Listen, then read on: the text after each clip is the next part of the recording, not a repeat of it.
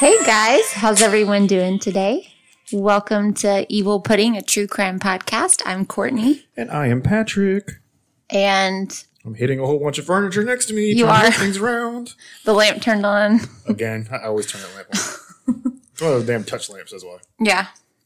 I'm a little sick. It's like the infirmary here in our house. It is. I have a cold. It's not COVID. I don't know what it is. It's like flu-y cold.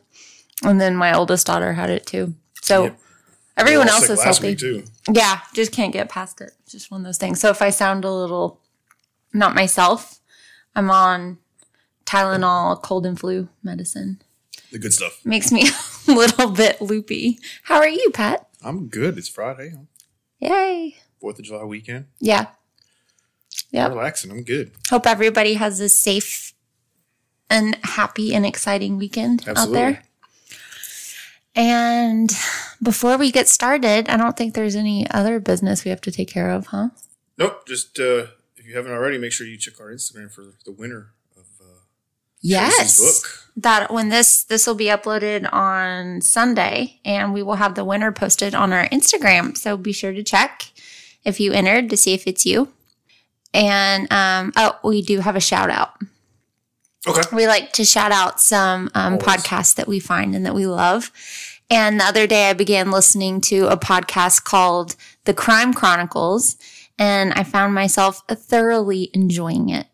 Savannah and Delaney are awesome, and I felt like I was just sitting down catching up on some true crime with my girlfriends. So I highly recommend their episode called The Bizarre Disappearance of Lars Mittank, I think is how you say his last name. Words fail me to describe how baffling this case is. So please go and check out the Crime Chronicles. Listen to them everywhere you listen to podcasts. You're not going to regret it. Awesome. Yeah. And with that said, let's up the energy a little bit. Psych myself up here because it's going to be a good episode today. It's going to be a long one. Because our short episodes ever happen. It's going to be a long one. And I had to, everybody leave Patrick a hate comment on Twitter. We have a Twitter now at Evil Pudding Pod. So go leave him a hate comment there because he won't let me do a 2-parter. Oh, I can make it one.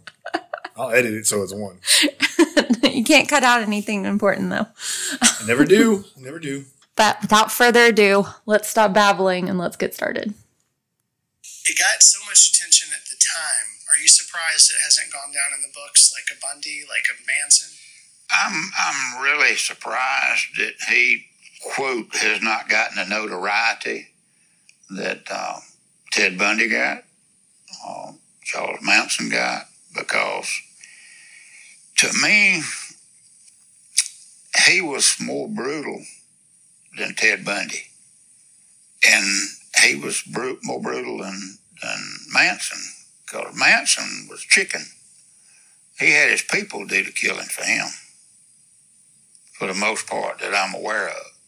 Again, Bundy killed his victims. Knowles killed his victims. So, if you haven't guessed yet, we are talking about Paul John Knowles, the Casanova killer. Mm-hmm. Have you heard of him before, Pat? Not by his real name, but by his killer name. The cool name, which I hate that they give him cool names. I've definitely heard of that one. I just love that clip because anybody that calls Manson a chicken is hilarious to me because, first of all, he was a big chicken because he didn't do his own shit. Right. But you don't usually associate Manson with being a chicken. No, I know. So I love that. I know. And that was that clip was from a documentary that I'm going to be referring to a lot in here, 11 Alive. And that was the detective that discovered one of the crime scenes that we're going to discuss. So, yeah, he referred to Paul Knowles as more brutal than Bundy. That's crazy. So, okay, I'm bringing you back to 1974, the year of the serial killer. It was aptly dubbed the Year of Fear. And if you've been here a while with us, you can guess why. Yeah, the 70s were a real big serial killer time. What a time to be alive, right? Yeah, 74 especially. That was right after a bunch of them. And Zodiac was still on the loose. And who was it? Well, during that year, John Wayne Gacy had already killed 2 young men. Ted Bundy, Dennis Rader, who's BTK, and Coral Watts were also all active during this time. Right. It was said that this is nuts. It was said that upwards of 450 serial killers were active in the U.S. during that year.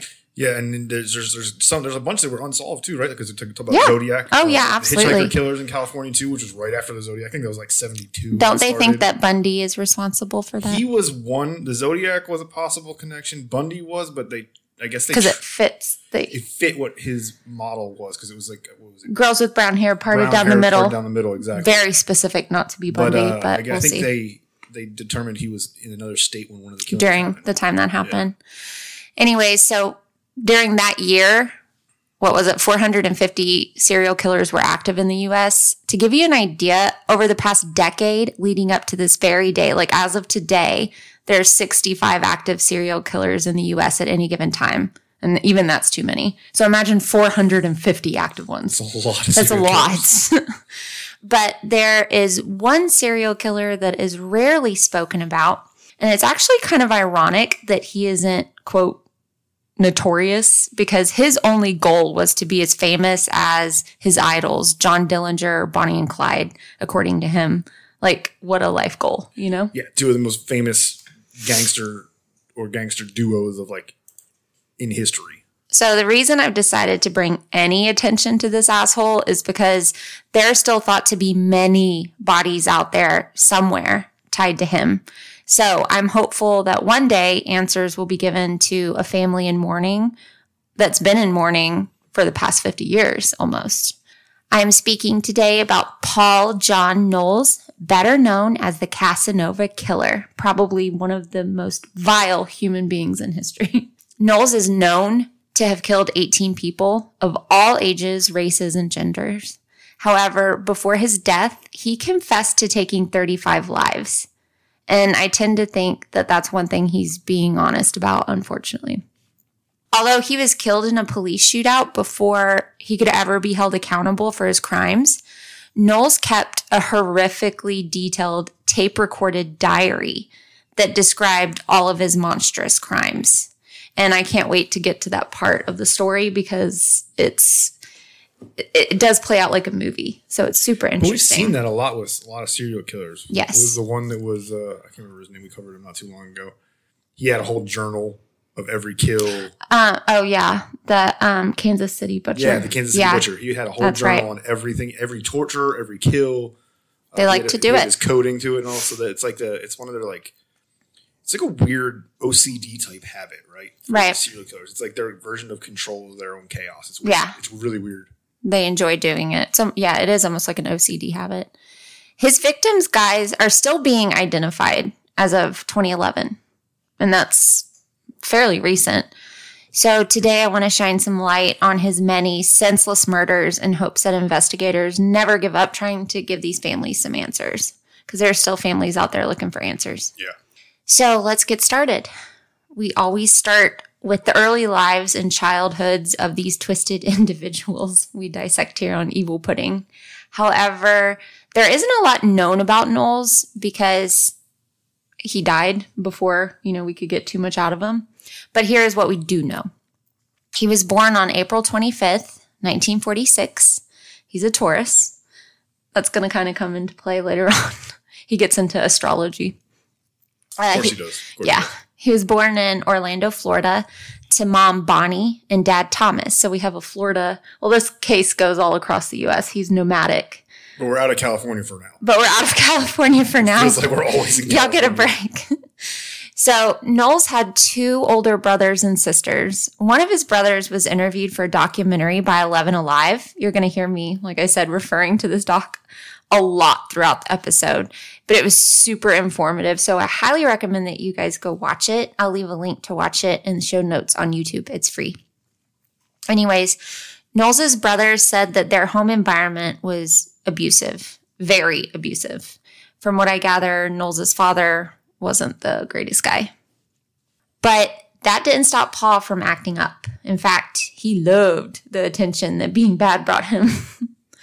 At the tender age of 7, just 7, so in 1953, the little shit was going around stealing other kids' bicycles. That's an early start, even for serial killers. Yeah. And when he would get in trouble for it, his brother said that he would just rage out, like rawr, like super angry. Like what? Rawr. Very descriptive. I like it. Thank you. Then his dad would beat his ass, and the vicious, never-ending cycle of violence would just start all over again, accomplishing nothing. Yeah, his dad's beating his ass, and he's roar. So his dad beats his ass, so he's roar. Yeah, it just never ends. It's weird as hell. Exactly. So Paul just thrived off the attention that being bad got him, especially from the females. He also idolized not-so-great people such as John Dillinger, Bonnie and Clyde, and Babyface Nelson.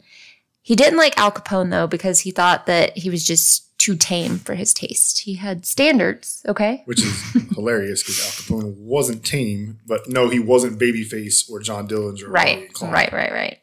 Now, all kids have their obsessions. There was one point when our youngest was literally obsessed with unicorns. Do you remember the Target runs? Oh my God, it's a unicorn! It's a freaking unicorn! I remember with unicorn fucking everything in this house. But Knowles, cereal even. It's true. But Knowles had a darker obsession. He would just devour any book he could get his hands on that had to do with criminals and mobsters, etc. And like that's pretty normal. I do much the same, but not at 7. You know, no, not at 7. Not at 7. No. So it's safe to say that he didn't have great role models aside from the murderers that he idolized. But you also like learn about this stuff and just are curious about it. Right. You don't idolize the people. He wanted to be like them. He idolized the people in it. At the age of 17, Knowles escalated and was committing break-ins and grand larceny. He was sent to the Dozier School for Boys, a reform school operated by the state of Florida in the panhandle town of Mariana. Reform school. Guys, we could do a whole freaking episode, and I just might, on the Dozier School for Boys. You're not going to believe this. To give you an idea about how horrible that, and I say school loosely, but how horrible that school was, here's just a few facts, and I'll do my best to be brief because it has very little to do with the story. But then again, it might have helped shape him into the monster that he reform became. Schools in the 1940s and 50s were basically kids' prisons. Truly. Okay, so the school was open and state funded from January 1st, 1900 to June 30th, 2011. Pretty recent. Just over the past decade, like this past decade, hundreds of men came forward with horrendous stories of rape, abuse, and torture from when they attended. There were 81 confirmed deaths on the campus. However, only 31 bodies were said to have been buried on the grounds that the school had designated for a cemetery. There's a lot wrong with that last sentence. So you got 50 bodies missing. Yeah. Boys would check into the school and never be seen again. It was like Hotel California for children. Scary.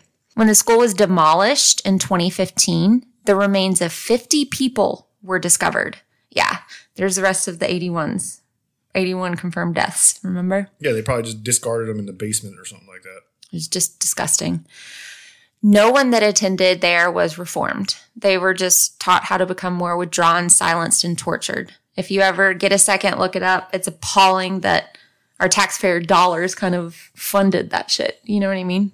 So yeah, if Paul wasn't a twisted human being before he went into that reform school, he certainly would be by the time he walked out. So needless to say, Knowles left there not reformed at all. After he left the school, he fell right back into a life of crime. No surprise there. In 1965, when Knowles was just 19, a policeman stopped him while he was driving a stolen car. So he stole a car and got pulled over. Knowles grabbed the officer's gun and forced him into the stolen vehicle. He drove around with the cop a while before releasing him 2 hours later, completely unharmed. So he kidnapped an officer. You're not picking up what I'm putting down. Kidnapped a cop. Knowles was, of course, charged with kidnapping, and he was sentenced to 1 to 5 years in state prison. So here he is in prison, a young man with needs. It was here that he found that he actually enjoyed having sex with men more than women. And although he would try to sexually assault several women in the future, and I'll go over some of those instances, the only way that Knowles was able to climax was through sex with men. It's just something to keep in mind. I don't know. He's not here to speculate or discuss it, so I'm not going to talk a lot about it, but just keep that in mind for the rest of the story. And also the time period in which the story takes place. Right. So anyways, just 2 years and 8 months after his 5-year sentence, Knowles obtained parole and was a free man. During this time at a bar, he met a woman by the name of Jackie Knight and her husband, and they all quickly became friends.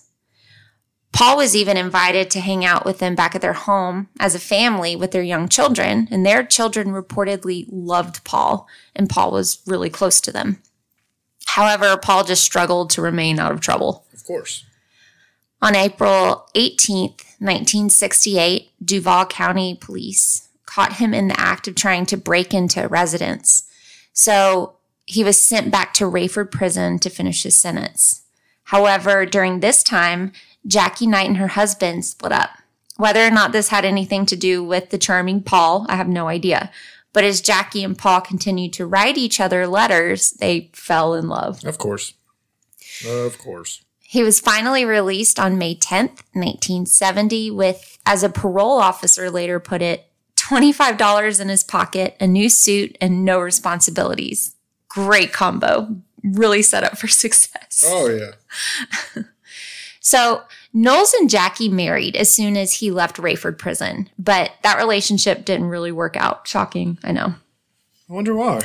She moved him in with her kids, and it just didn't last. No one would employ Knowles with his record and all, so he just kind of gave up looking for work altogether, and he started drinking and hanging out with his bros, and probably just was up to no good, right?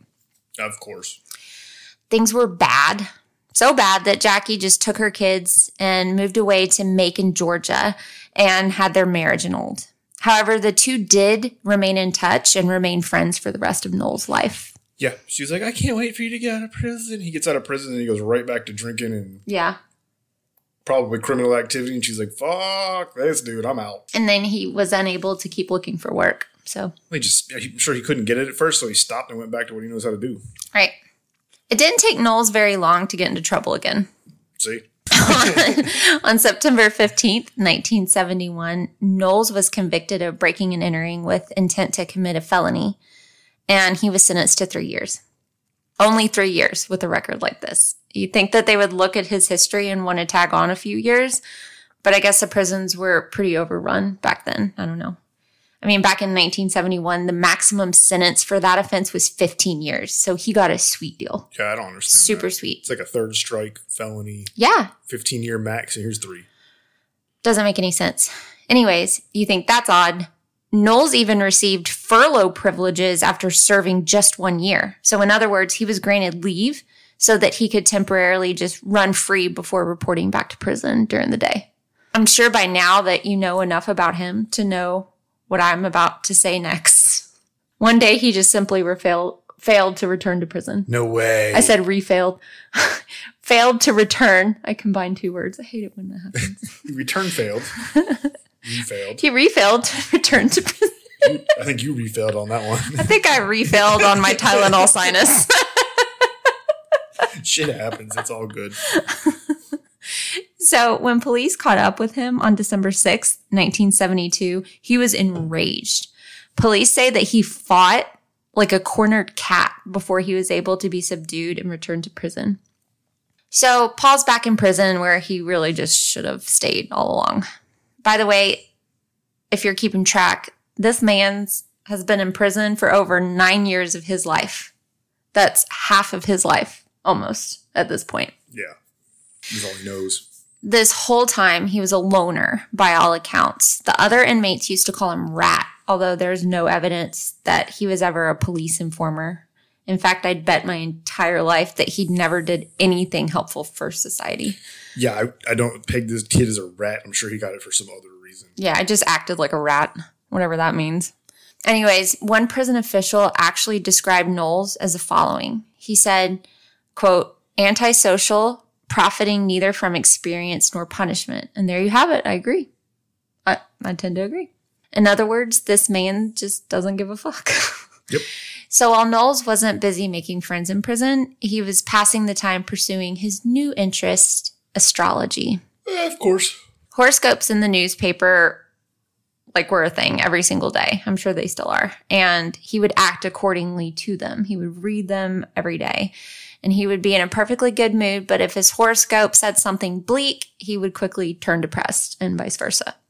Then he began to dabble with tarot cards. Especially, he apparently became quite good at reading them too. Okay. Yeah. So with those interests, Knowles obtained a subscription to American Astrology magazine. And in that magazine, he found the name Angela Kovic.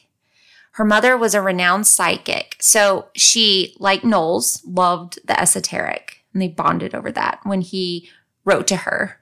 And the pair quickly fell in love. She would have never fallen for him had she known that he had violent tendencies. But he, of course, lied to her and told her that he was just in prison for a drug deal gone wrong. Right. So stupid. She found him endearing and in return gave him a nickname, Mad Dog Knowles.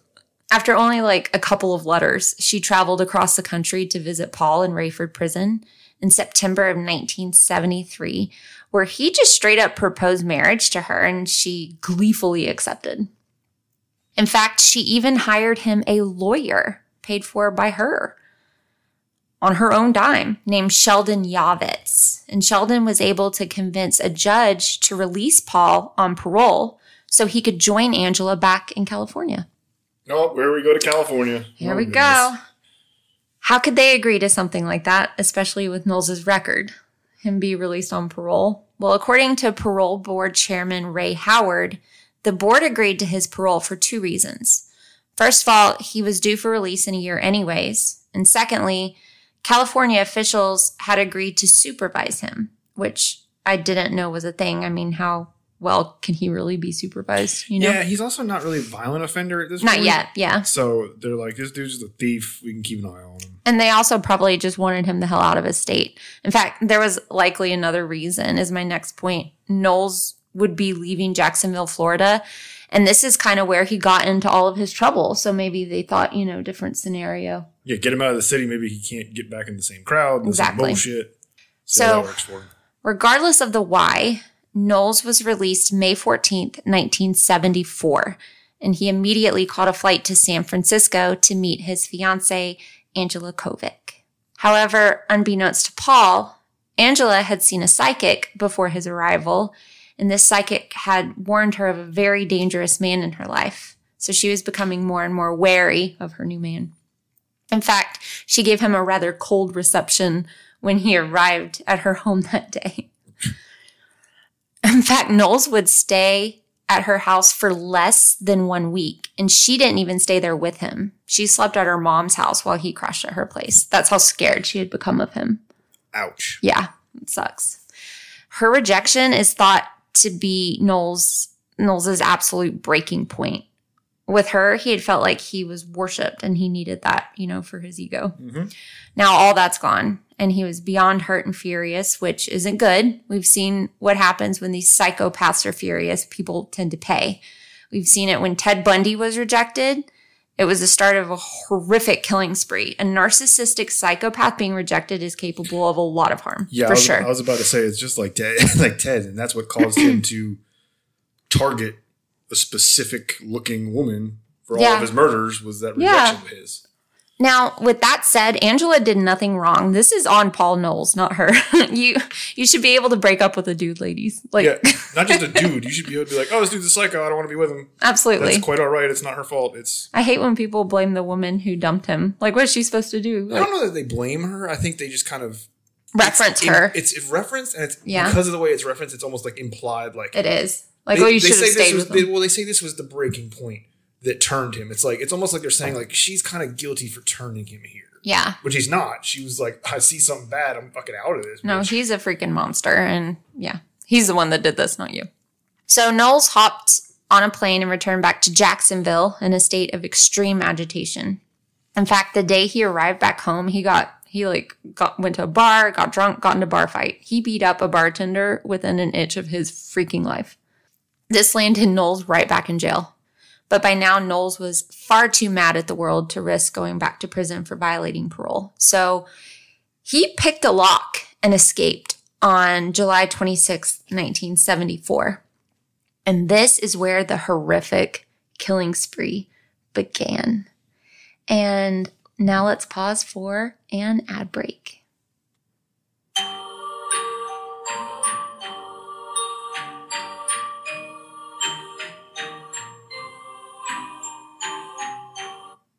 Welcome back. And we're back. So now we get to the killing spree. And Coco's mad in the background. Oh, sorry. Sorry, Coconut. We're interrupting her. Huffing and puffing back there. I know. Okay, so it's the evening of July 26th, and Knowles had just escaped from jail, and he had intent to do some serious damage.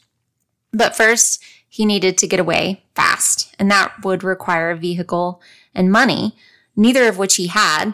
So he decided that a home invasion would be the best way to get these things. Sure, why not? He happened upon the home of 65-year-old retired school teacher Alice Curtis. Now, it's not known whether or not he broke into her home or if he used like his charms to get her to invite him in, but he got in. Yeah, or even if it was locked, because we're talking about back then, you know what I mean? Yeah, it might have been wide open. Who knows? However, he eventually overpowered her. I almost said empowered her. Overpowered her, tied her up, and gagged her so that he could ransack her home. He focused on her valuables and just collected what he could as quickly as possible. He was in a hurry. Unfortunately, though, while Knowles was busy stealing from her, Alice's dentures were dislodged by her gag and forced down her throat. And by the time Knowles went to check on her, she wasn't breathing and she had choked to death. That sucks. Awful. Bless her heart. According to Knowles, he had never killed anyone before, so this was his first murder. It wasn't even an intention. It was like a oops murder. He didn't even really do anything. You know what I mean? Yeah, and I do, as well as investigators, believe that her death was, in fact, an accident. However, that doesn't necessarily mean that Knowles wouldn't have circled back to kill Alice after he had robbed her. Oh, yeah, we don't know what he would have done. We don't know. But with her murder, things were different now with Knowles. If he ever went back to prison, it would be as a murderer. And remember, Paul is out for notoriety. So if Paul is going to be, and I quote, the biggest of them all, as he would later tell his attorney, a spin on if you're going to do it right, I guess. Do it big, go big or go home. Anyways, to continue his effort to be the most notorious killer, he left Alice Curtis's residence with her white Dodge Dart and drove west to Jacksonville, where he hid out at a friend's house for a short time. And I'm honestly surprised that he had friends, to be honest. Some of the dudes he was running around doing criminal crap with. Must have been. Some little thieves he ran with. That wouldn't rat him out. His next murder would be a week later, but this time it would be a double homicide. So he's not even playing around anymore. He's like, if I'm going to do this, he's like, I didn't mean to kill her, but fuck it. Let's just go kill people now. So this one's rough. Trigger warning, children. The whole episode's a trigger warning. On August 1st, 1974, at around 6 p.m., Elizabeth Anderson and her 13-year-old daughter left their residence in Jacksonville's Pumpkin Hill area to visit a relative who had been ill. Her two younger daughters, 11-year-old Lily and Annette, and 6-year-old Millette, remained home since their mother and sister wouldn't be gone long at all. Plus, the girls' dad, Jack Anderson, a fisherman, was due home in less than an hour. So, somebody's going to be home soon. Yeah. Shortly before 7 p.m., Elizabeth Anderson called her daughters at the house just to make sure they were okay. And they assured her that everything was indeed fine. Like, Mom, I'm fine. Stop worrying. However, when Jack Anderson arrived home at 7:20, he was delayed by a problem with his boat. The girls were nowhere to be found. The Andersons were convinced that Lillian and Millette had been kidnapped. Jack Anderson told the news reporters, our children would do anything they were told to. I feel like someone broke into the house and took them away. We're just praying they will be returned.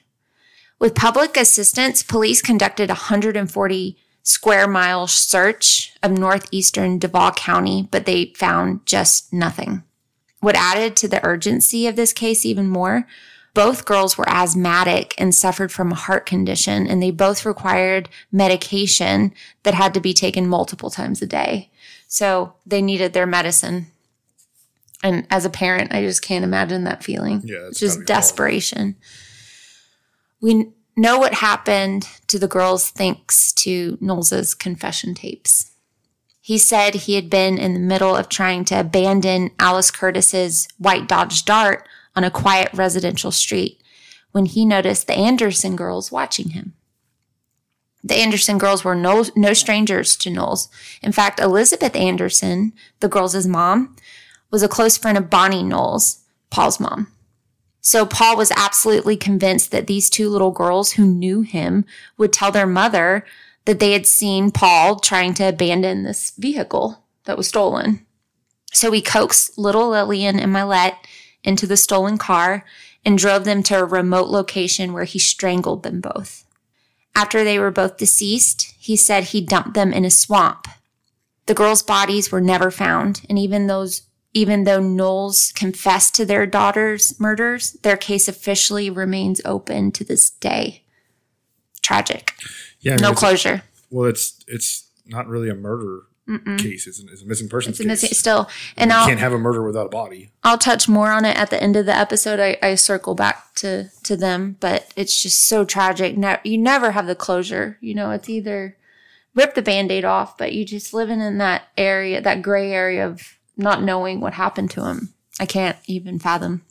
So this absolute monster, the day after murdering those two babies, fled to his ex-wife's house in Macon, Georgia. Remember Jackie Knight? Yeah, I remember her. But before he arrived there, he had to stop to replenish his dwindling supply of cash. So he broke into the Atlantic Beach home of Marjorie Howie. Once in the home, he strangled her with her nylon stocking and escaped with cash and valuables, such as a television set that he later would gift to his ex-wife. But not before he claimed his fifth victim, a 13-year-old girl. So while driving to Macon to go and visit Jackie, Knowles picked up 13-year-old Ima Jean Sanders. Ima was strong-willed and independent. After her parents' divorce in 1968, she went to live with her dad in Beaumont, Texas, but she ran away frequently. So frequently, in fact, that Mr. Sanders unfortunately stopped notifying police when she left. Yeah, and you heard a lot about that in that time period. Yeah. Because when you talk about the hitchhiker killer, you had girls that were 12 to 18 years old, and they would just hitchhike everywhere. Yep, everybody did. And there were a couple of them, like this one that ran away all the time, and it was just like... You can't keep notifying police. Even they did in some cases, and the cops were like, all right, if we see her, we'll grab her. You know what I mean? Like, it was very commonplace back then. So in July of 1974, Ima hopped on a bus to Warner Robins, Georgia, to go and see her mom and her stepfather.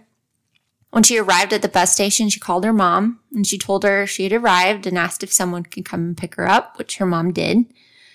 Ima had a 4-year-old sister, little Sharon, who was beyond excited to see her big sister. They had a special relationship.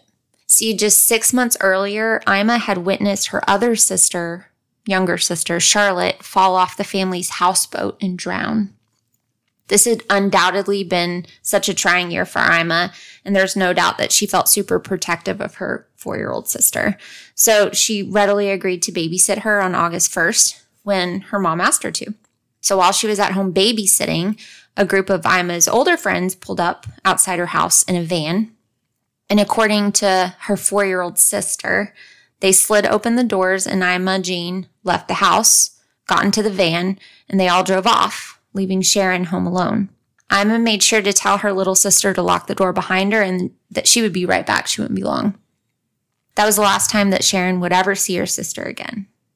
In Knowles' taped confession, he states that sometime in August 1974, he picked up a teenage hitchhiker named Alma, is what he says, not far from Warner Robins. After taking her to a wooded area, he raped her and strangled her and left her body discarded between some trees. For reasons he never explained, yet I'm sure we can draw our own conclusions, he returned to her body to find that it had been mutilated by animals. He went on about how much this upset him. This really bothered him, which is strange for someone who just easily can assault and slaughter a young child. Why does that bother you? Not really, because it's all on his terms, right? It's a control thing again. He went back 9 out of 10 chance he went back to, have relations with the corpse. Assault the body. Mm-hmm. And his plans were fucking foiled, so he was pissed. Like, this wasn't what I wanted. Nasty ass. He says the girl's jawbone had been detached from her skull, and he just couldn't bear to look at it anymore, so he left. And we'll circle back to that towards the end as well.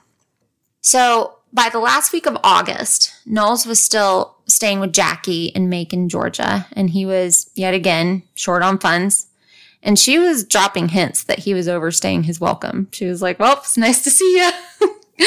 Well, have a good trip. It's been real nice. So he finally left. And like I said, he needed money. So driving through Miscela in Crawford County, he knocked on the door of 24-year-old Kathy Sue Woods Pierce. That's a long name. It's a very long name. Who was home alone with her 3-year-old little boy, Joel. We're just guessing here, but somehow he entered the home. Whether he used his charm or he forced his way in, who knows? Either way, he's inside. He rips the telephone out of the wall. It's the old-fashioned telephones that were in the wall, which made Kathy scream, of course. And this enraged Knowles, like, we're going to get caught, shut up. So he began wrapping the cord so tightly around Kathy's neck, it was practically buried into her flesh. And she soon died from strangulation. Of course. While all of this was happening, 3-year-old Joel was watching helplessly. That's awful. He also watched as Knowles dragged his mother's body into the bathroom, leaving it there on the floor before leaving with whatever cash he could find. Thankfully, he left the baby unharmed. Thank God. Yeah, he doesn't seem like a baby killer at this point. Nothing would surprise me with this fool, though. No, not at all. Kathy's boyfriend's father would be the one to discover the brutal crime scene and notify police. The Georgia Bureau of Investigations did try to question 3-year-old Joel, but he was just too little, to give him any info. Yeah. So, and he was traumatized, too. Yeah, he just watched his mama get strangled. So, for the time, it was just a mystery as to who took the life of the 24-year-old mom. So, after murdering Kathy, Knowles headed north, eventually arriving in Lima, Ohio, on September 3rd, 1974. Our next case next week will be Ohio-based case. Oh, nice. Mm-hmm. By the way, it doesn't appear that Knowles' route across the U.S. was very planned out. It was really random. I think that he just wanted to put as much distance between himself and each of his crimes to evade police at the time. That's all that's going on. Remember, he's an escaped convict. Yeah, he's not trying to get caught. He's trying to get away from it. He's not going to stick around. Anyways, Knowles was a heavy drinker, so he would always stop at bars and drink away his stolen funds. Well, the day he arrived in Lima, he was drinking at the Scott's Inn bar. Now, remember, he's charming, so he quickly struck up a long conversation with a guy named William Bates. Now, William Bates couldn't have been more different from Knowles. Bates was 32 and a really successful accountant for the Ohio Power Company. The bartender at the Scott's Inn knew Bates well because he would usually stop in for a drink after work. The bartender later stated that he watched Bates chat with a man who was tall, young, and redheaded, which describes Knowles to a T. He said that he watched the two young men leave around the same time as well. William Bates's wife soon reported her husband missing, and the police investigating his disappearance found an abandoned white Dodge Dart. Sound familiar? Yep. Near the Scott's Inn. Before long, they were able to trace the car back to Alice Curtis, Knowles' first victim. Mm-hmm. This link confirmed their suspicion that the successful young businessman was a victim of foul play. He didn't just leave on his own fruition, Then on Thanksgiving Day of 1974, a hunter found the nude body of William Bates in the woods. He had been found with electrical tape wrapped around his wrists and gagged before being strangled to death and left out in the elements for a month before being found. Lovely. Knowles had taken this poor man's money, credit card, and also his white Chevy Impala before leaving the state of Ohio. So he's now driving a white Chevy Impala. Later on down the road, it would be discovered through an examination of credit card transactions that Knowles left the state of Ohio and drove to Missoula, Montana, and then south to Utah. Pardon my phone ding. Oh, here we go. On September 12th, he ended up in Nevada, where he, once again, found himself broke. He needed money, so he went hunting. He had somehow acquired a gun in his travels, not legally, I'm sure. And he used that gun to overpower a couple named Emmett and Lois Johnson. Mr. and Mrs. Johnson were in their 60s, and they were vacationing in their camper when they had an unfortunate encounter with Knowles. Knowles tied them both up, shot both of them behind the left ear, and walked out with all the cash they had on them along with their credit cards. He's ruthless. He's just horrible. Horrible human being. Their bodies weren't discovered until 5 days later in their camper. Just incredibly sad and incredibly senseless, you know? Yeah, extremely. But by the time their bodies were discovered, Knowles had long fled the state.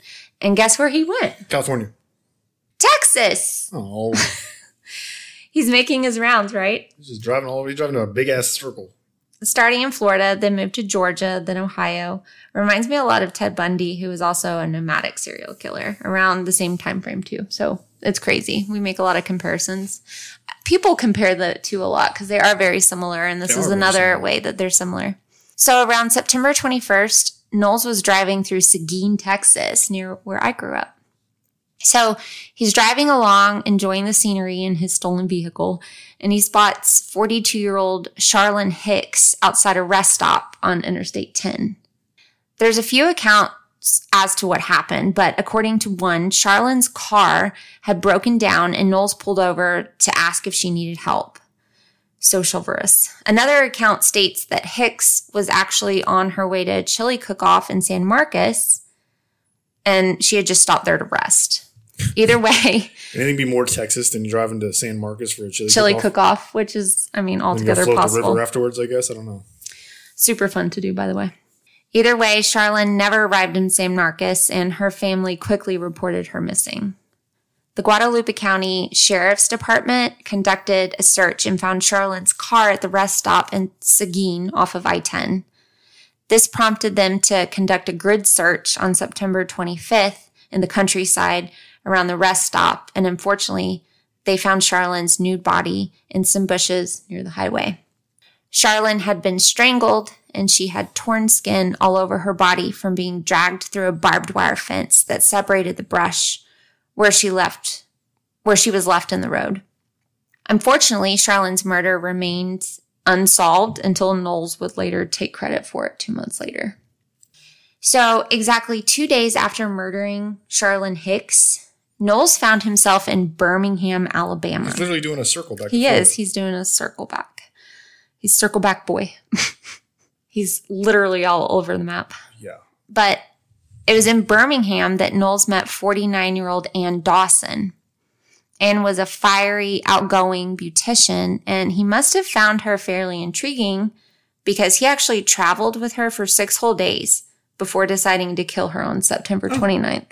So, yeah, who knows? In his confession tapes, all he said of her murder was that he had grown, quote, tired of her.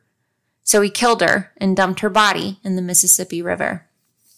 Unfortunately, Ann's body was never found, so we're never going to know what truly happened to her. It's just so senseless, so tragic. Yeah, you're not going to find her if you dumped her. So he obviously liked her enough to hang out with her. He's like, hey, you're cool, and then they're driving around. He's 6 days is over a week. It's a while. You're fucking annoying me. Yeah, just put a bullet in you and throw you into the river. He's just ruthless.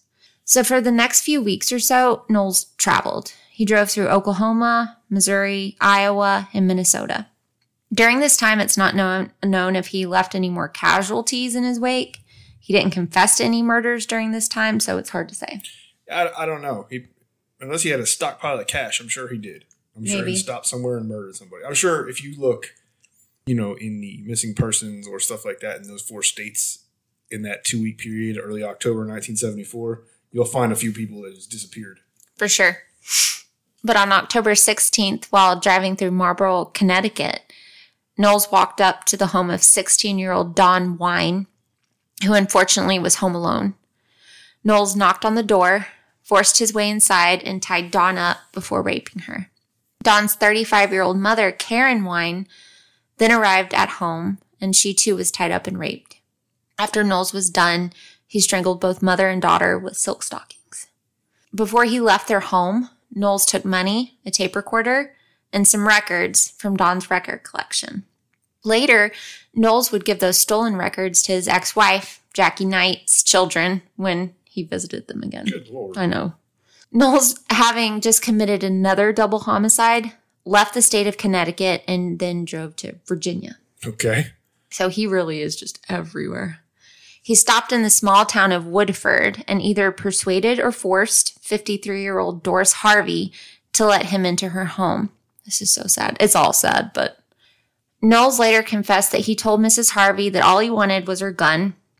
So she led Knowles to her husband's study where he kept his guns, and she gave Knowles her husband's rifle. Well, Knowles checked to see if the gun was loaded. It was, and then he proceeded to shoot Mrs. Harvey in the head before just leaving. Good God. It's just awful. This dude is ridiculous. Oh, he's just a freaking monster. So from Virginia, Knowles made his way back from where he came from, Florida. And it was in Key West that Knowles picked up a pair of young hitchhikers headed to Miami under the ruse of being a caring gentleman. Of course. He said he would gladly take the girls to Miami, and they readily agreed. Remember, he's a charming son of a bitch, so he works his magic. Knowles had every intention of killing these girls, but luckily a policeman stopped him for a vehicle violation. He was let go with a warning, but Knowles knew that the girls had been seen in his car with him, and he couldn't take the chance of murdering them. So he's not a dumb dude. He let them go. No, he actually, and I didn't want to say this at first, but he actually is very intelligent. You can see by a lot of things he does. Like, he doesn't stay in one place after he kills. He immediately leaves. This right here, he's pulled over. He knows the girls were spotted with him. So if those girls turn up dead or missing, the cop's going to be like, I saw the car and the dude. Can you imagine being those girls when the story broke of all the people that this guy murdered? Because they recognized him. And that he planned to murder them. Yeah. Horrifying. Okay, so this is where it gets crazy. Sweet.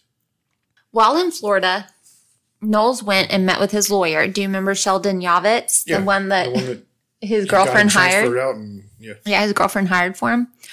He had something he had to give him. Knowles left Sheldon with a set of audio tapes. What could be on those tapes? Gee, I wonder. So let's back up a little. Remember Sheldon Yavitz was hired by Knowles' ex-girlfriend, Angela Kovac, back when they were a thing, and Sheldon was successful in securing a parole for Knowles. Now, Yavitz wasn't the cleanest of lawyers out there, I don't reckon. I doubt it. His clients included Cuban extortionists and wealthy jewel thieves who gifted Yavitz expensive jewelry and sports cars in lieu of money. So this is the kind of guy we're dealing with. Yavitz just automatically assumes that all of his clients are guilty. But he really only knew Knowles as a petty criminal, not a murderer. So Knowles was a lightweight in comparison to the rest of his clientele. Yeah. He thought. Well, when Knowles visited Yavitz's office in October, Knowles handed over these tapes and made a shocking admission.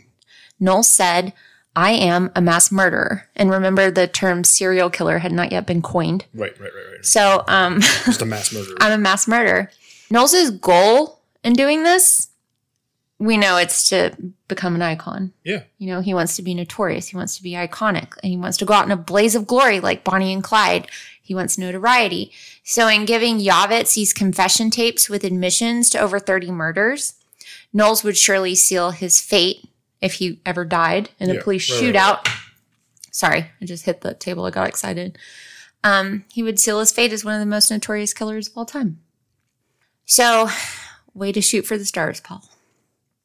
And Knowles knew that his days were numbered now, especially since he had committed so many murders and in various death penalty states as well. And he's killing people in Florida, Texas, death penalty. A few, I think Georgia has a death penalty. A few of them had death penalties for sure. So anyways, Yavitz agreed to keep the tapes and vowed not to listen to them until after Knowles' death. Because then, he could be held in contempt. He died, and then he's just listening to it like, holy Guys, this shit. story gets so juicy towards the end with those tapes. I can't wait. So this is just kind of a little warm-up. So Knowles left Yavitz's office happy because no matter what happened to him from here on out, he's going to be famous one day. Piece of shit. So Knowles wanted to head back to Macon, Georgia after leaving Florida. Remember, he had stolen records he had to give to his ex-wife's children. Yeah. So weird. But on the way there, it is suspected, not known, that he may have killed a pair of teenage hitchhikers named Edward Hillard and Debbie Griffin. The pair were traveling from Gainesville, Florida to Love Valley, North Carolina, and they were most likely picked up by this guy. Edward was found outside of Macon, Georgia on November 2nd. The poor kid had been shot 5 times. Near him were items belonging to his travel companion, Debbie Griffin, although her body had not been recovered. While police were still searching for Debbie's body, Knowles struck again. Of course he did. So this is one of those murders that really chilled me to the bone. They all do, but the details of this crime were relayed by Assistant Police Chief Charles Osborne in a documentary that I'll link below, and he's the voice that you heard in the intro of this episode, and it just stuck with me. Stuck with him too, obviously, after all these years. So Knowles was traveling through Milledgeville, Georgia, and he met 45-year-old Carswell Carr, and they made fast friends. It is thought that Knowles broke into Carr's house. I don't believe he was invited in because, as the assistant police chief states, it is not believed that Knowles was aware that Carr's 15-year-old daughter, Amanda, was home. You'll see why he thinks that in a minute. Okay, so Knowles ties Carr up and brutally stabs the poor man with scissors. He stabbed Carr in such a frenzy that the tip of the scissors broke off. Ultimately, Carr died due to heart attack or heart failure, not the stabbings, but he was obviously screaming loud and for his life, because then it's believed that 15-year-old Amanda came downstairs to see what in the world was going on. Like, Dad, what's wrong? Then when Knowles attacked her, strangling her with a nylon stocking, he then stuffed another stocking so far down her throat that the medical examiner had to extract it. Good Lord. He's just enraged. He's an animal. He's a wild animal. Then this sick asshole attempted to defile her dead body. He tried to rape her corpse, but ultimately failed because no semen was found present. Assistant Police Chief Osborne said that their home looked like a, quote, wild animal had ransacked it, but they were unable to find one single usable print in the house belonging to anyone other than the family. So he was careful. He either wore gloves or he wiped everything down that he touched. Probably just wore gloves. It was later learned that Mr. Carr, the night before his murder, had been spotted at the Pegasus, a local gay bar. The bartender there saw him speaking to a tall, handsome young man with reddish hair. That fits our guy, Knowles, perfectly. Yep. However, the bartender couldn't recall if the pair had left separately or together. Just a few days after the murders, a sales clerk at a local department store in Macon came forward and said that a young, handsome, red-headed man had come in to purchase a tape recorder and 4 blank cassette tapes using a credit card issued to Carswell Carr, the murder victim. Right. So he stole credit cards. So she had read about this gruesome death in the paper and immediately called the police after Knowles had left. Now, Knowles is getting pretty ballsy and stupid, and you think he'd get the hell out of Georgia, but he didn't.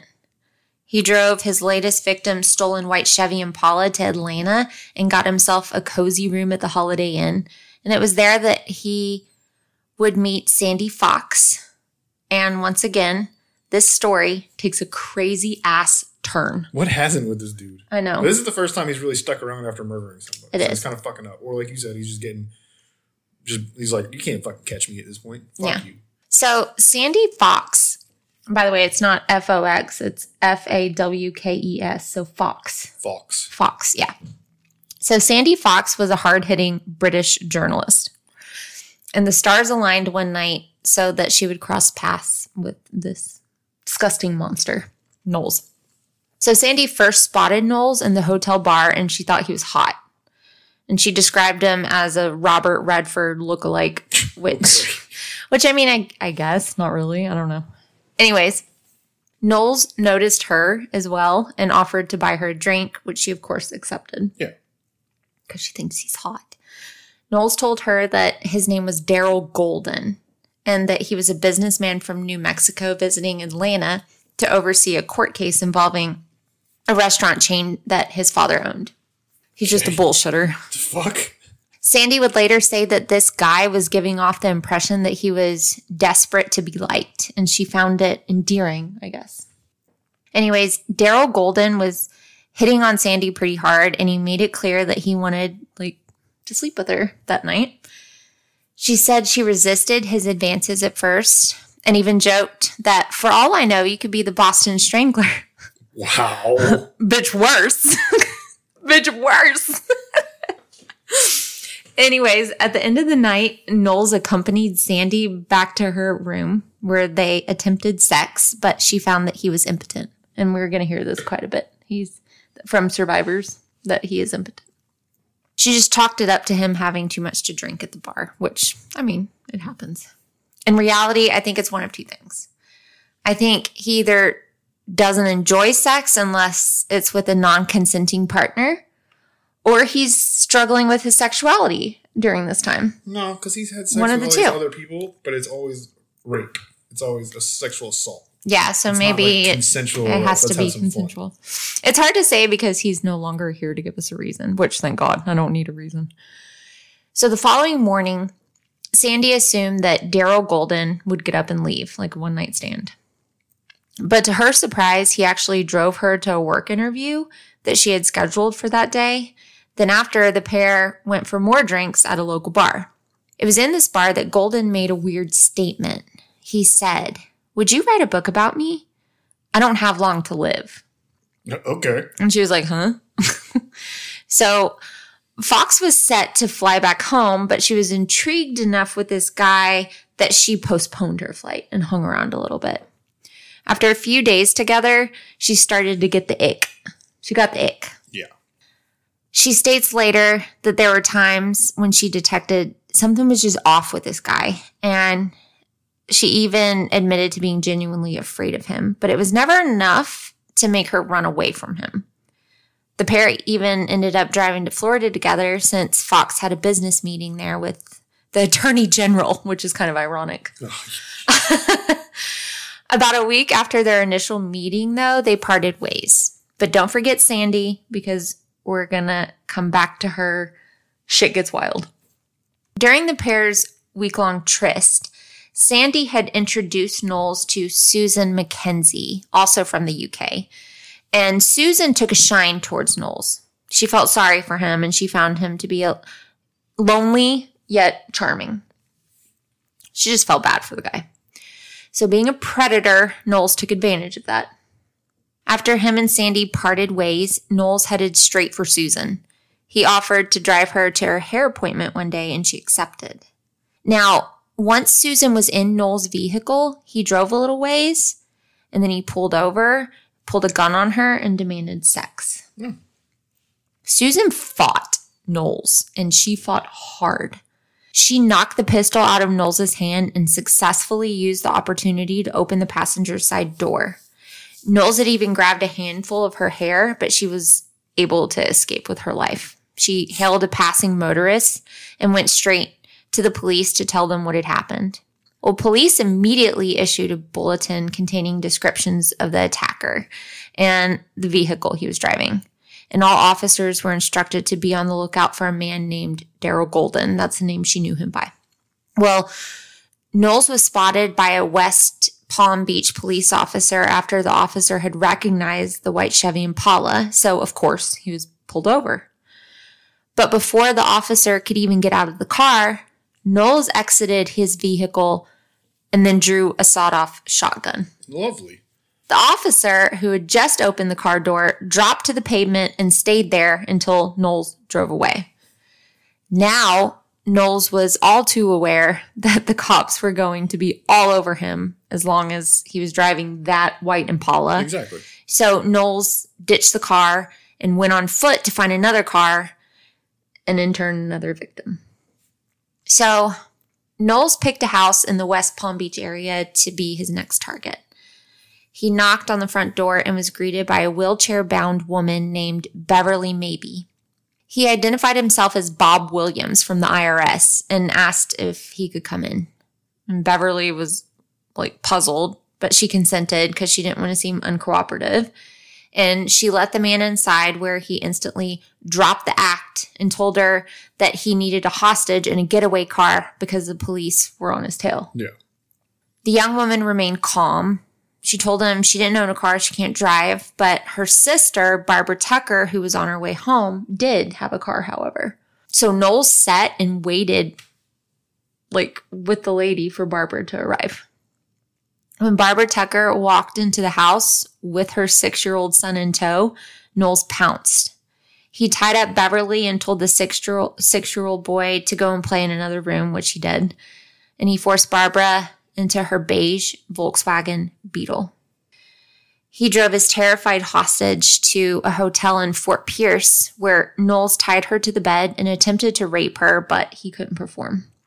It's not known why, but instead of killing Barbara, Knowles left her alive in the hotel room before escaping in her VW Bug. Back at Barbara's house, her sister, Beverly, had wiggled free from her bindings and had alerted police what just happened. And her description of her assailant matched so closely with the infamous Daryl Golden that detectives knew it was the exact same person. They dusted Miss Maybe's home for prints, and this time they got some. Along with prints, Miss Maybe was able to positively ID a mugshot of Knowles. Finally, police had a name, and in all points, bulletin went out requesting area patrols to be on the lookout for Paul John Knowles. I mean, hell, his picture was even televised with a warning to residents that he was most likely armed and dangerous. So everyone's like freaking out right now. And they don't know that he is a mass murderer. No, they don't know that. They think he's just a sexual assault, like assailant. I really want y'all to watch that documentary by 11 Alive that we're going to link below, because it interviewed Barbara Tucker. Yeah. And she went on to say how she like kind of fell in love with him for a bit. Like, it's really insane. I don't know if it was just like Stockholm syndrome or probably exactly what it was. But she wanted to give him like a head start. She kind of felt bad for him, you know? So I don't know. I just really want y'all to go and watch it because it's super interesting. You know, not giving my opinion either way, but. Okay. So detectives were able to track down Sandy Fox, the British journalist, and question her about Golden. When Fox realized that her ex-lover was a rapist and a murderer, she was shocked, to say the least. Yeah, no crap. Detectives asked Sandy if Knowles had given her any gifts, and actually, he had. She handed over a Mickey Mouse watch that he had gifted her during their time together. When detectives checked it against the inventory of missing items from the car crime scene, the watch was determined to have belonged to 15-year-old Amanda Carr, the young girl who walked in on Knowles murdering her father before she was killed. Y'all, Sandy Fox ended up writing that book about Knowles that he wanted her to write. And if you're a true crime fan, you may have heard of it. It's called Killing Time. Oh, shit. And it's one of the best-selling true crime books of all time. It was published back in the 70s. It's one of the most popular books of all time. Yeah, I've even heard of it. Hard to get your hands on these days, but, I mean, I've read excerpts. I haven't read it, but it goes into great detail about their time together and speculates why she was spared when so many other women were not. Yeah. She actually wrote several books before her death in 2005. Just a crazy story. Definitely look her up when you get a chance. So, things aren't looking too promising for Paul John. No, he's kind of fucked at this point. The cops are on his tail looking for him in his stolen beige Volkswagen. And you know who else drove a beige Volkswagen? Ted Bundy. Yeah, that's crazy. Another parallel. Well, Knowles was pulled over on November 16th in that Volkswagen. And I'd like to tell you that this is where it ends for him, but it's not. Of course not. So the officer that pulled him over was 35-year-old Florida Highway Patrol Trooper Charles Eugene Campbell. He turned on his siren after spotting Knowles, pulled him over for questioning.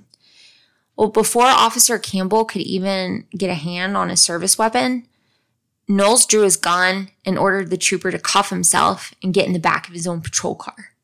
He's redoing what he did when he was 19. Yep. Knowles then abandoned the VW Bug and drove off with Officer Campbell in tow in the patrol car. It's crazy. This is already bad enough, but Knowles makes it worse. He's driving a stolen police car and he knows he has to ditch it ASAP. So this is what he does. Okay, get this. Knowles turns on his siren and he tricks a James Meyer, a very unlucky random motorist, into pulling over near a wooded area. Knowles then got out, forced the kidnapped highway patrol trooper and James Meyer into the back of Meyer's blue Ford Grand Torino, and then drove off with his 2 hostages in tow. I'm losing my voice. I'm sorry. It's all right. The following day, November 17th, 2 Georgia sheriff's deputies spotted the blue Ford traveling along Highway 42. Roadblocks then went up everywhere, and Knowles evaded them for a while, actually, until 1:10 that afternoon when he encountered a blockade near Stockbridge, Georgia. Instead of giving up, Knowles just crashed right through it. He just drove the car just the fuck right through it. The impact sent the car careening off into a tree. Good Lord. And smashed it. There's pictures of it that I'll post of the blue Ford Torino. All smashed to smithereens. Knowles was bloody, but he was okay and mobile enough to jump out of the smashed vehicle and run into nearby woods, all the while firing shots from his revolver at the officers. Inside the crashed Ford Grand Torino, the officers didn't find what they were looking for, which is Officer Campbell and James Myers. They were still missing. So, for several hours, police searched the woods where Knowles fled into. They used helicopters and tracking dogs, and it seemed he had gotten away until finally Knowles emerged from a clearing and was spotted by a local resident who happened to be out hunting that day in the woods, and his name was David Clark. So Mr. Clark saw the bloody man and approached him with his hunting rifle. Luckily, Knowles had run out of ammo, so Knowles tried a different approach with David. He said pitifully, "Please help me, like I'm hurt." So David took Knowles to a nearby neighbor's house where they called police, and Knowles was taken into custody. So, pretty easy, right? Yeah, no, I don't think so. After being treated for a gunshot wound to the leg and a minor head injury, Knowles was taken to Henry County Jail. And he, of course, refused to tell his captors where the Florida patrol officers and James Myers were. He wouldn't even tell them if they were dead or alive. He was playing games. He was enjoying this too much, and he was going to play this out for a while. However, on November 21st, the 2 abducted men were found. Deer hunters in Pulaski County found James Meyer and Officer Campbell handcuffed together, arms wrapped around a tree. Both had been killed from one shot to the head, execution style. Just absolutely tragic. Yeah. And since they were together, one had to watch the other watch the other one die knowing they were next. Yeah, so sad.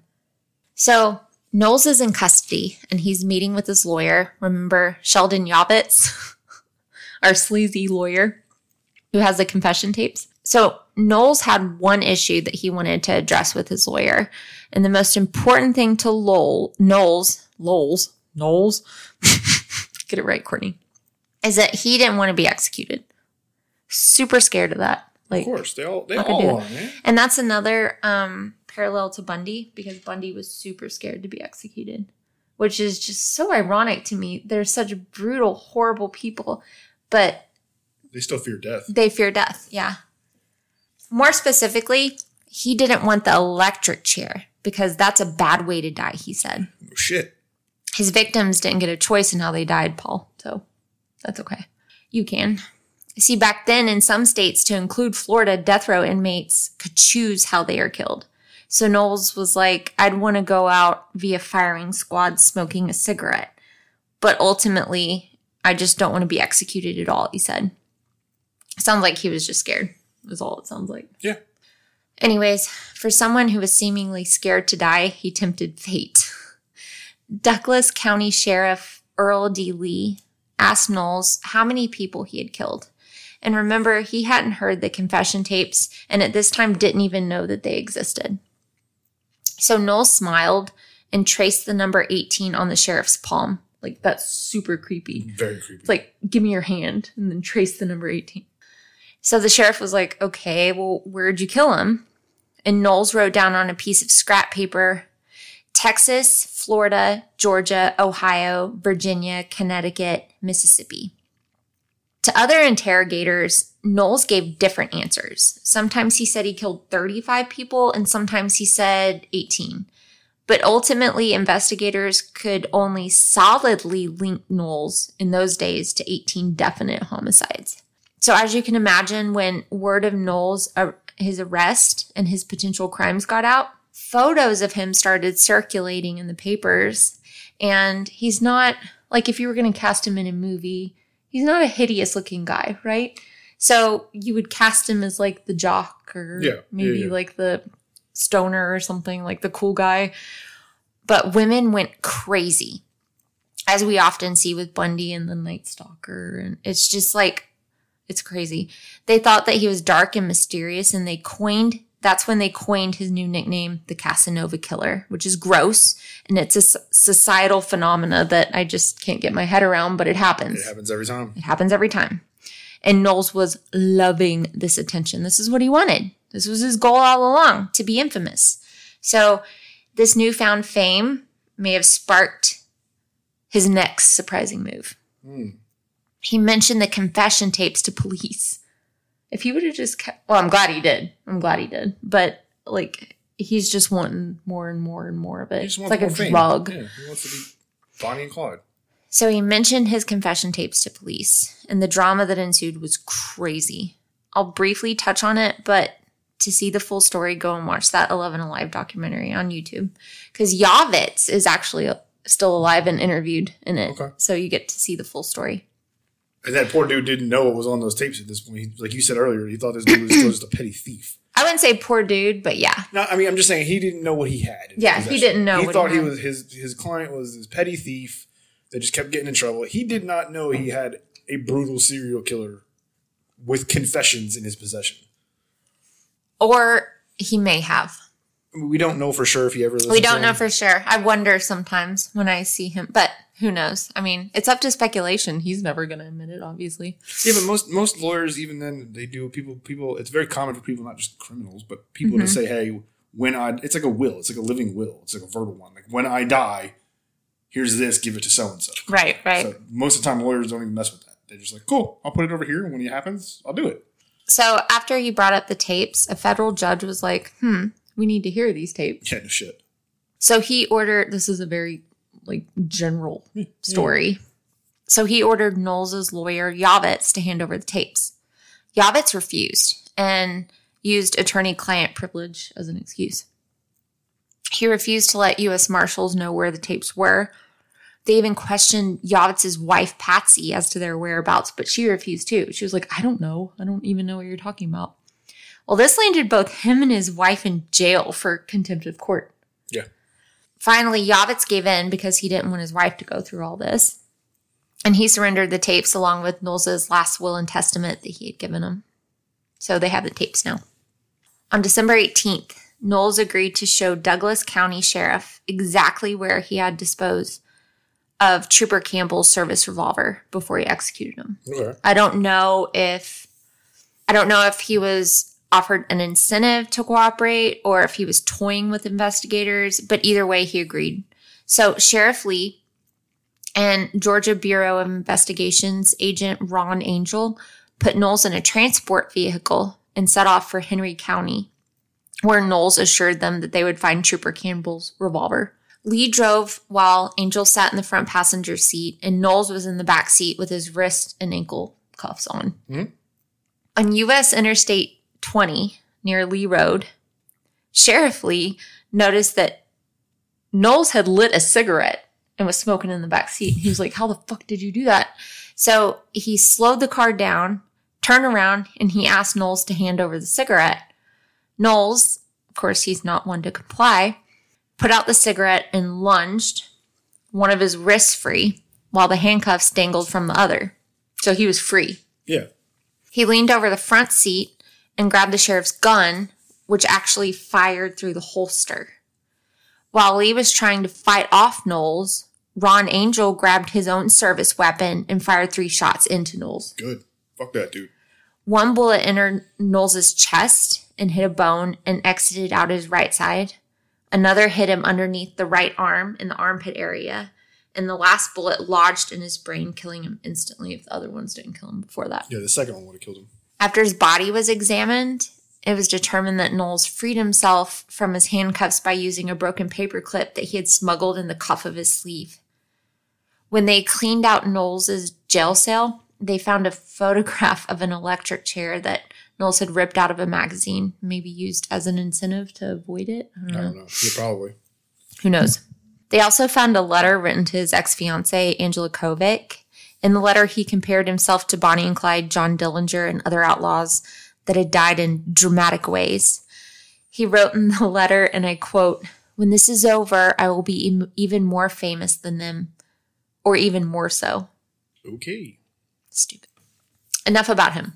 Knowles was dead, but his victims and their families continued to suffer. And I want them to be the last thing we speak about on today's episode. Not that waste of space that killed him. No shit. Fuck him. So you remember little Lillian and Mylette Anderson? Yep, the two girls. Yeah, who Knowles abducted and killed. Well, Jack Anderson, their dad, sued the Knowles estate for damages in excess of $2,500, citing emotional and mental pain and suffering, which obviously. Remember, they never were able to find the little girls' bodies, so the family just never got the closure, and Jack Anderson died in 1994, still hoping that they were still alive, like still thinking that there was a chance. There was a chance. The family never moved, and they never changed their phone number, just in case the girls would return home, which is devastating. After Jack Anderson passed, the family finally bought a memorial headstone for both the girls, and it reads, "In loving memory, missing since August 1st, 1974. And it has both girls' names and dates of birth on it, but no end date, So please, guys, go and visit thecharlieproject.org to see the girls' profiles. The Charlie Project profiles over 14,000 cold case missing people and serves as a publicity vehicle for so many missing people who are often neglected by press and just forgotten too soon. So make sure to check them out. I'll link the show notes below where you can find them. Then in April of 1976, skeletal remains of a young woman were found off of Highway 96 in Peach County, Georgia. And then they were handed over to, I guess, the morgue, and they remained there for 37 years unidentified. It was a Jane Doe, in other words. I don't think they had the technology in 76 to... Yeah. Then, guys, in January of 2011, the mother and sister of Imogene Sanders, you remember her? Mm-hmm. The hitchhiker? Yeah, the hitchhiker. 13 years old. Yeah, 13 years old. Mm-hmm. Well, the mother and sister of Ima, they submitted samples of their DNA to the Austin County, Texas Sheriff's Office. And the office sent the samples to University of North Texas Center for Human Identification. And they were in turn uploaded into the Relatives of Missing Persons database and compared to the DNA of unidentified bodies. All very complicated. But a match was found, and the Jane Doe being stored in the Peach County, Georgia morgue for the last 37 years was in fact their daughter and sister, Imogene. So remember how he called her Alma? Mm-hmm. Knowles obviously misheard his victim when she stated that her name was Ima. However, this discrepancy really kept her family from getting the answers that they so longed for, because on his tapes, he said that... He said Alma. He didn't say He Ima. said Alma, yeah. So in December of 2012 was the first time Imogene's mother had ever heard the name Paul John Knowles. And she mentions that in the documentary she's interviewed. She had never even heard that name before, even after he had wreaked such havoc in their area. And what's more, remember how it had bothered Knowles so much that Ima's remains had been devoured mostly by animals and that her lower jawbone was missing? Well, those claims were substantiated when they saw that the lower jawbone of their Jane Doe was also missing. Right. So it was confirmed that her killer was indeed Paul Knowles. So for all those years, they thought that maybe she had just run away, but they were still holding on to hope that, much like the Andersons, that Ima would return home. Yeah, they never had answers. Yeah. Every family is going to sadly have a sliver of hope. You know, obviously as time goes on, that hope's going to diminish, but they're always going to hold out for that long chance that maybe they ran away, maybe they were kidnapped. And maybe they're mad at me. They wanted to start a new life. Whatever reason, that maybe they're just going to show back up one day. Anything. And I know I keep bringing up that documentary, but it's really cool to see her mom and her sister that she was babysitting the night she was taken. Yeah. Interviewed. A 4-year-old. Yeah, she was little. Yeah. 6. She was 6 through 6. But can you imagine police having your loved one's body for 36 years, like in your hometown, right down the road? That's where your loved one is, and you just think that she's dead this whole time. That's just, I know. But it is what it is. So it's safe to say that this guy was a complete and utter monster. And it's terrifying to me, even more so that there are groups of people who idolize and sexualize these guys, you know? Yeah, I think those people have some mental illness issues themselves. It's beyond horrific. There are crimes that this man committed that are still unsolved to this day, and I hope that with DNA advances, that's going to change. Because I cannot imagine dealing with not knowing what happened to my loved one for over 40 years. Exactly. You hold out hope. Yeah, you hold out hope, and there's just never any closure. No, a lot of those families and a lot of those people whose children they were have probably passed away at this point. Because, I mean, this is 50 years ago. Because you want to mourn, but you can't even start the mourning process until you know. It's not closed. Yeah. You don't know it. You can't mourn their death because you don't know that they're dead. Yep. It's just the ripple effects of one man's horrific actions cause so much pain and suffering for decades after he's gone, you know? After he's gone. Not fair. And he went out in a quick fucking... Exactly how he wanted. Blaze of glory. Asshole. He got everything he wanted. But what does make me happy is not a lot of people know about him. I mean, they don't know his name, you know? And that's what he wanted. Yeah, I mean, and I think, I'm speculating here, but I think law enforcement, you know, criminal justice system with him and probably some of the media too, because that's what he wanted. He wanted the notoriety. They probably silenced a lot of it. They probably didn't publish a lot of stuff like this dude wanted to become as famous as Bonnie and Clyde. Fuck him. He's not getting what he wanted. That'd be one of the only good things the media did. Good for them if that's the case. I mean, we're not going to go down that rant. We could do a whole episode on the media and how they fucking they make freaking heroes and super famous people out of these mass murderers and these mass shooters. Muckraking. Fucking horrible people. They make them celebrities for a day. Yeah. Which is why these people do it. There's a lot of mass shootings in the world that happen, and a lot of them are driven by the notoriety. They're nobodies. They're bullied. They're nothing. They know that the media is going to make them famous. And I think in this case, they did the opposite. They're like, this dude wants to be fucking famous? Fuck him. Good. Make him a nobody like he always was. Because he is a nobody. I think it always drives me. It's been ironic to me. He's Olympic nobody. He is Olympic nobody. It drives me nuts because I'm a huge gangster fan. We both are gangster fans. It drives me nuts that he wants to be famous like Bonnie and Clyde and all this. Bonnie and Clyde killed like 2 people. They're bank robbers. They didn't even really start killing people until their one partner that they were running with, part of their gang, started shooting people. So he's like, dude, they're not even killers.